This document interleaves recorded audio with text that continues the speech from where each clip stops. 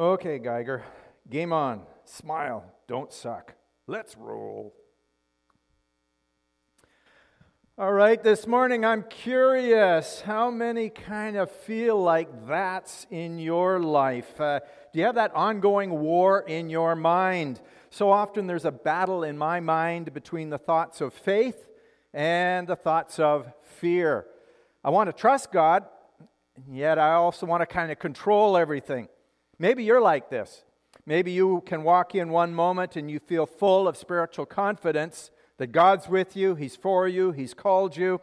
But then in the next moment, you got this crippling insecurity that paralyzes you and holds you back. Over the years, what I've discovered is that the mind is a battlefield. And most of life's battles are won or lost in your mind. Most of life's battles are won or lost in your mind. You look at Scripture, you look at neuroscience today, they both agree. Most of life's battles are won or lost in the mind. The good news is that God's Word is powerful, not just to help you, but to transform you and to renew your mind with truth. Today we're going to be reading from 2 Corinthians chapter 10. And over the next few weeks, we're going to get into the mind of the Apostle Paul. I think in many ways is the ultimate thought warrior. He speaks about it a number of times and kind of gives us some guidance of how to deal with this battle that goes on in our mind. Paul becomes a follower of Jesus in his early adult years, and we see Jesus renew his mind over the years. Romans 7, you kind of get a glimpse of this battle that rages in his mind. He says, "The things that I want to do, I don't do. The things I don't want to do, I end up doing." You can probably relate to that a little bit. Paul almost sounds crazy with the thoughts that battle in his mind. And it comes through Scripture, his writings as he writes to different churches. Throughout his life and ministry, Paul learns to wage war against the lies that attack his mind. And we're going to see him capture wrong thoughts and replace them with truth and win the war in his mind. So this is what the Apostle Paul says in 2 Corinthians chapter 10, verses 3 and 4. "For though we live in the world, we do not wage war as the world does. The weapons we fight with are not the weapons of the world. On the contrary, they have divine power." That word power there is the Greek word dunamis. And the word dunamis, it means the explosive, miraculous power of God. It's where we get our word dynamite from. So you can see that power it's divine power. It's big power.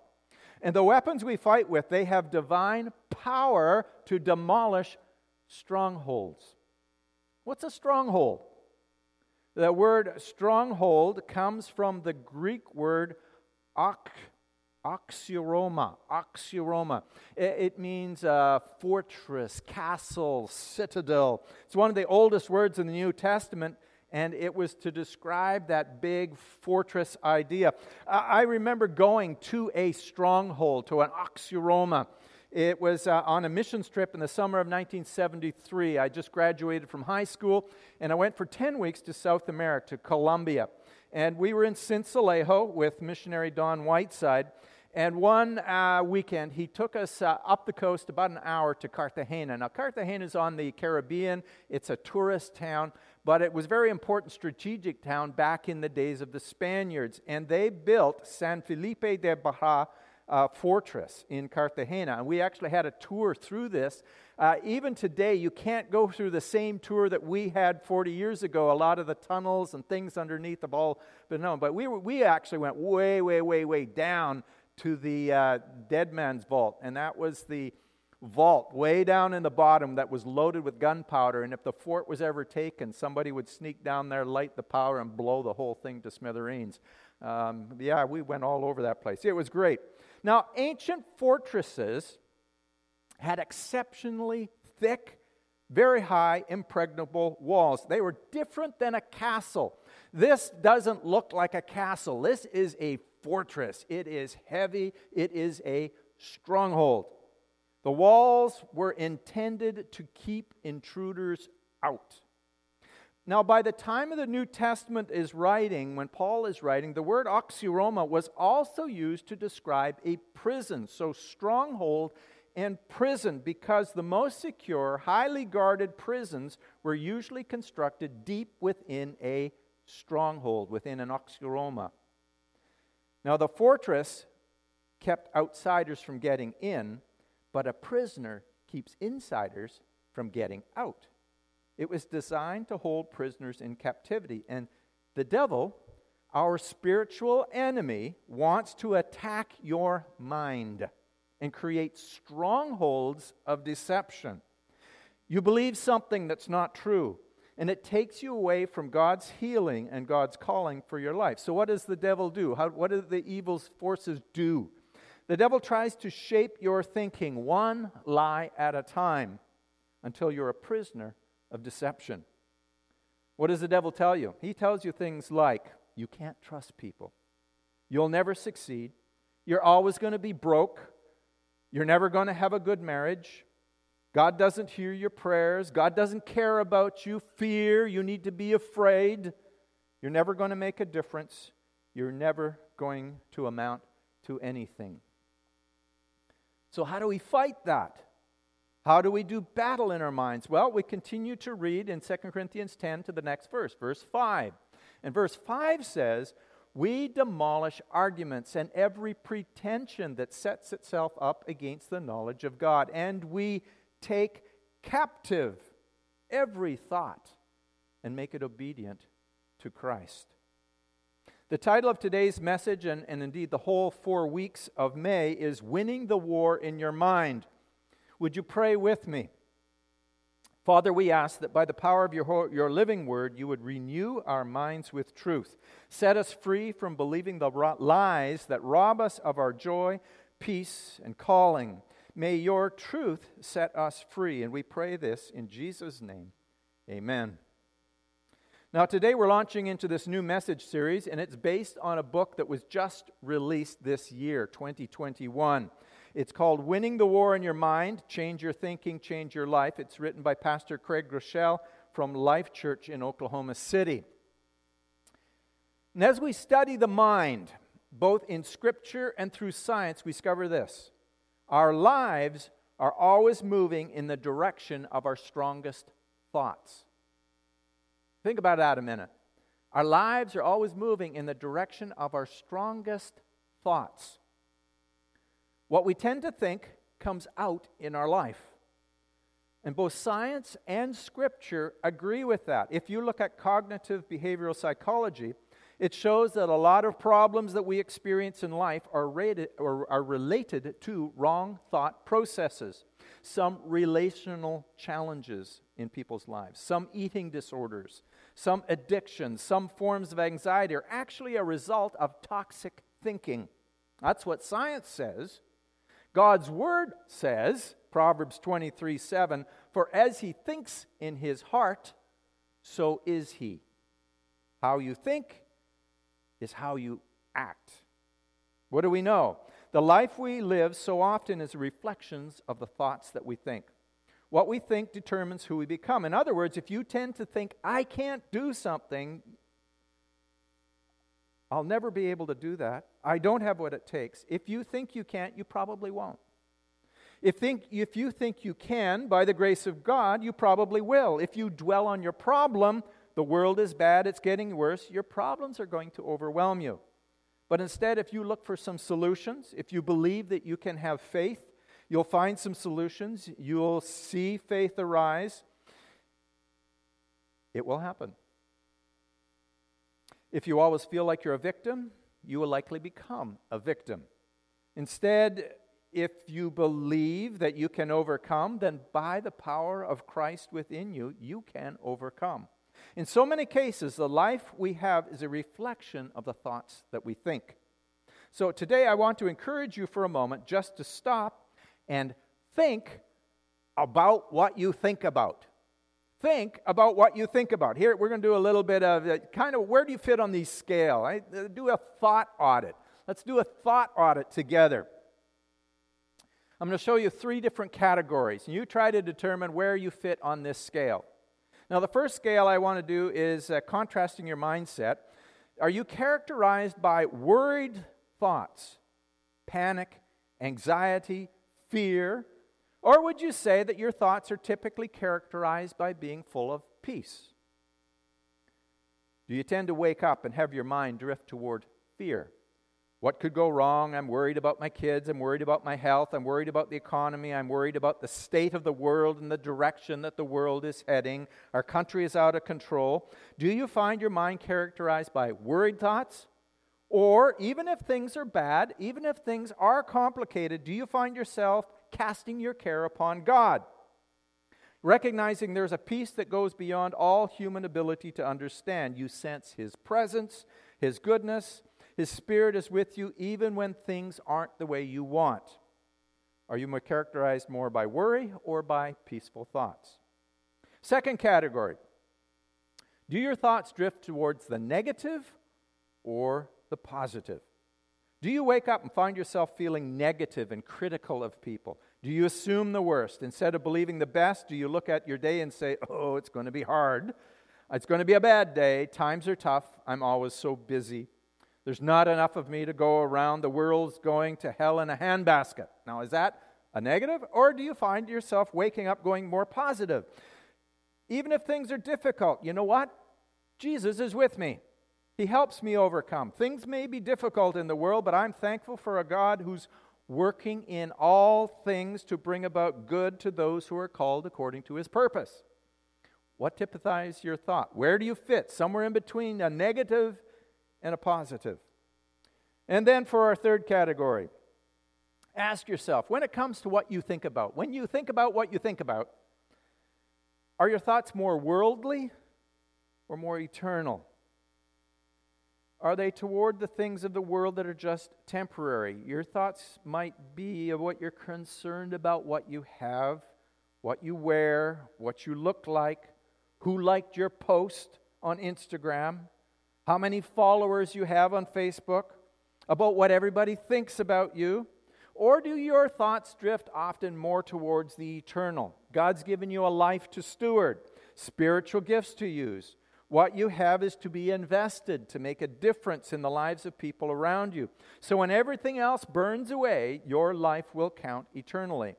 What would characterize your thoughts? Worried, negative, worldly, or peaceful, positive, eternal? Where do you fit on those scales?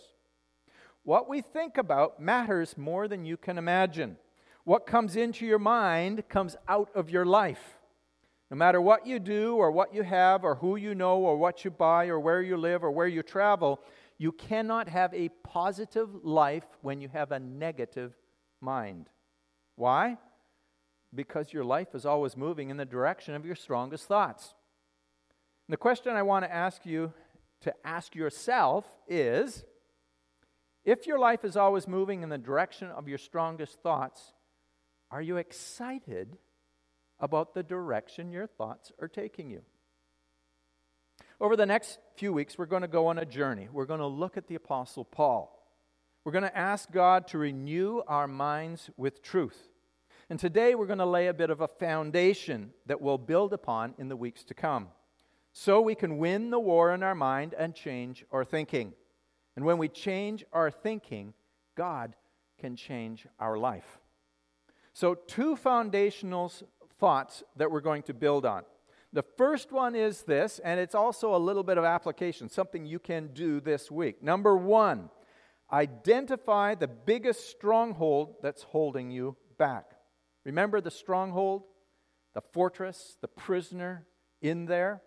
What is the biggest mental stronghold that's holding you back? You might think over and over again, I'm not good enough. My past is too bad for God to use me. I can't trust the people around me. I'm always going to battle with my weight. Maybe it's I'm never going to be good with money. I can never be close to God. Or I'll never have a job that's fulfilling with something that I love.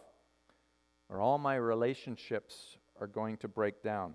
Identify your negative thoughts. Understand that your negative thoughts are changing the chemical makeup of your brain.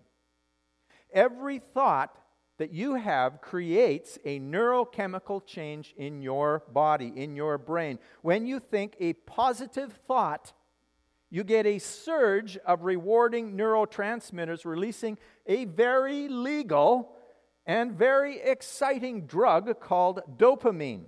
It's legal and it's powerful, and your brain does it.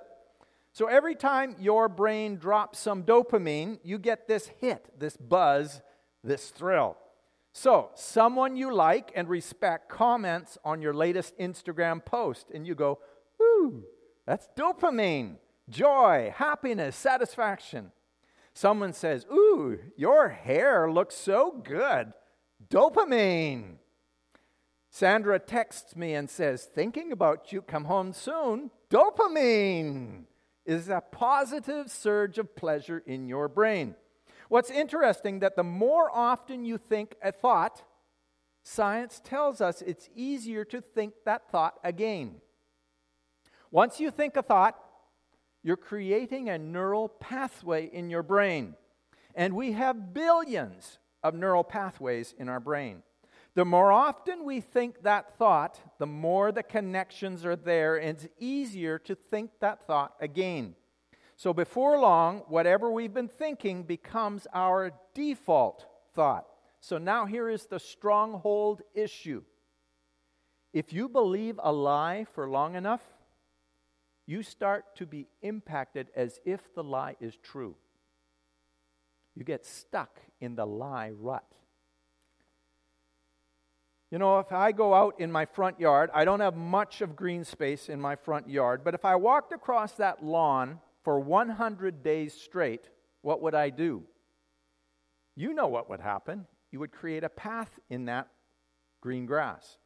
When I first started working at Camp Quanos 6 years ago, in my first winter there, we noticed that in the Panabode, which was one of the residences there, there's a little piece of grass, and it looks really nice. But you know, you can save 5 steps if you walk across that grass instead of around the grass when you went from my maintenance shop to the residence, to the Pacific Woods Lodge.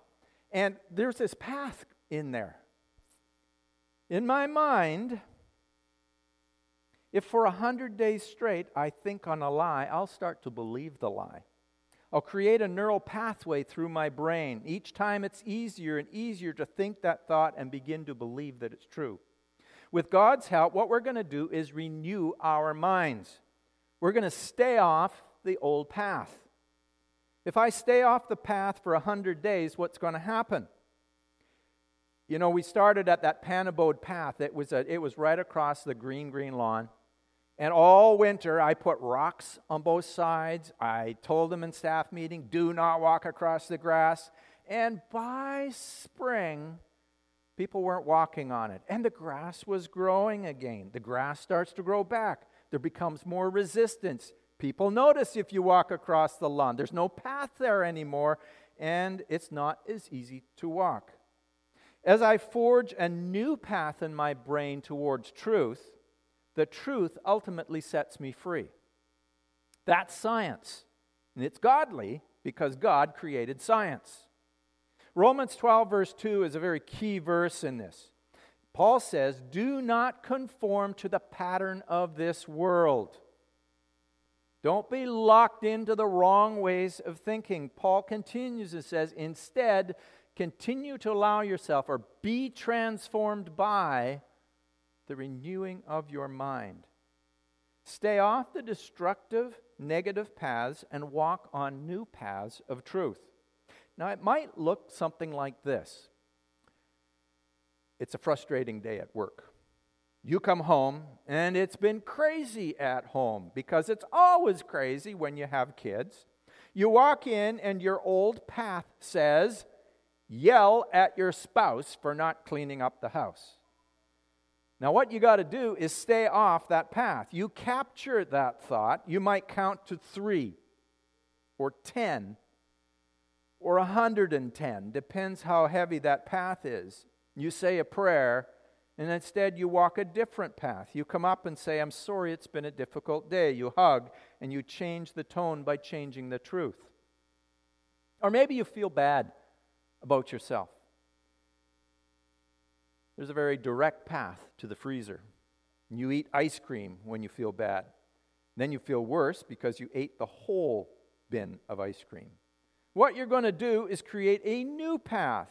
Instead of walking to the freezer, you walk to the front yard. You take a little walk. You exercise. When you exercise, you get some dopamine and some adrenaline, and you feel better about yourself, and you create a new path.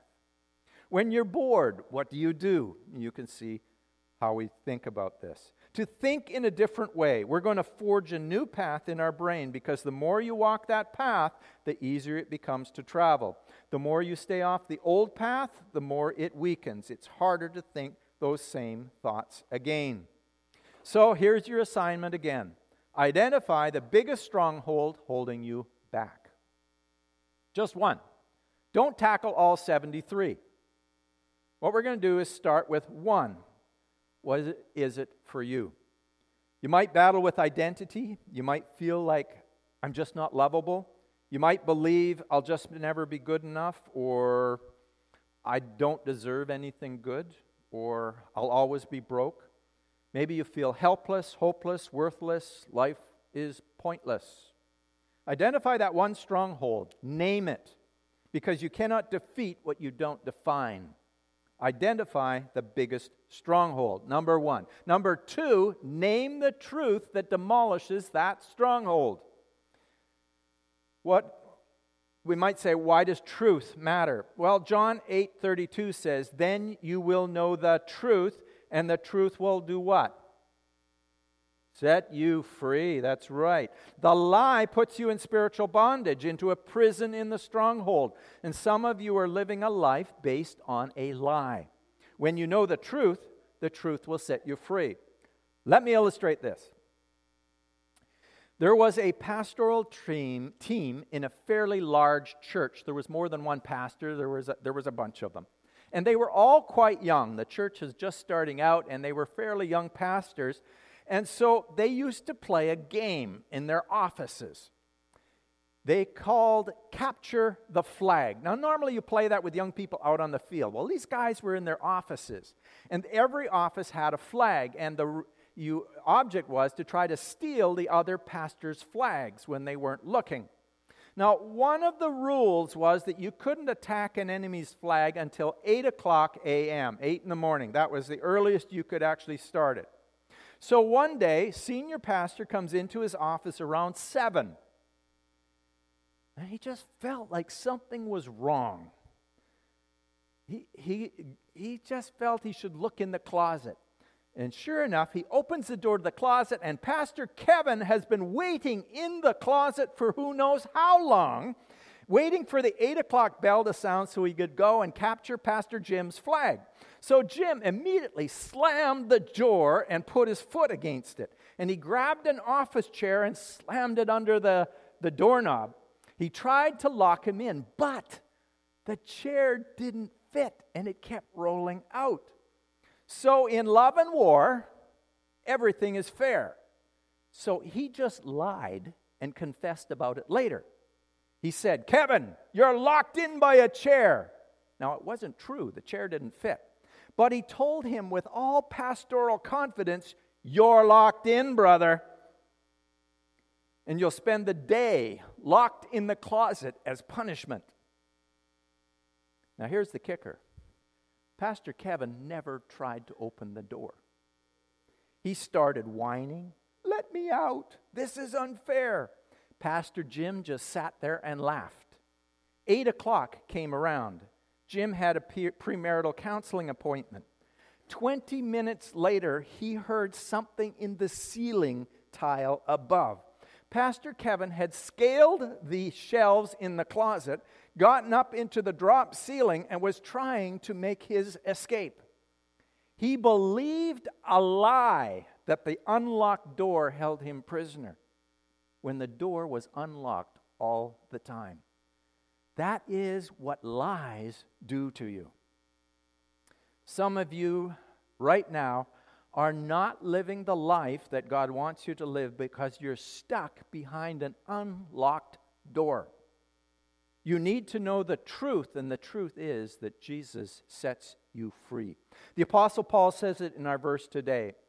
We demolish arguments and every pretension that sets itself up against the knowledge of God, and we take captive every thought to make it obedient to Christ. Whatever the stronghold is that's holding you prisoner in your mind, we demolish it. We're not prisoners to our thoughts. We take our thoughts captive and we make them obedient to Christ.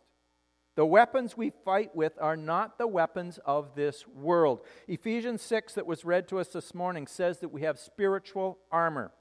We have the helmet of salvation, the breastplate of righteousness, the shield of faith, the belt of truth, the shoes prepared with the gospel and the readiness of peace. Now, all of those are defensive weapons, what we hold up against the spiritual enemy's attack. We have one offensive weapon. And what is it?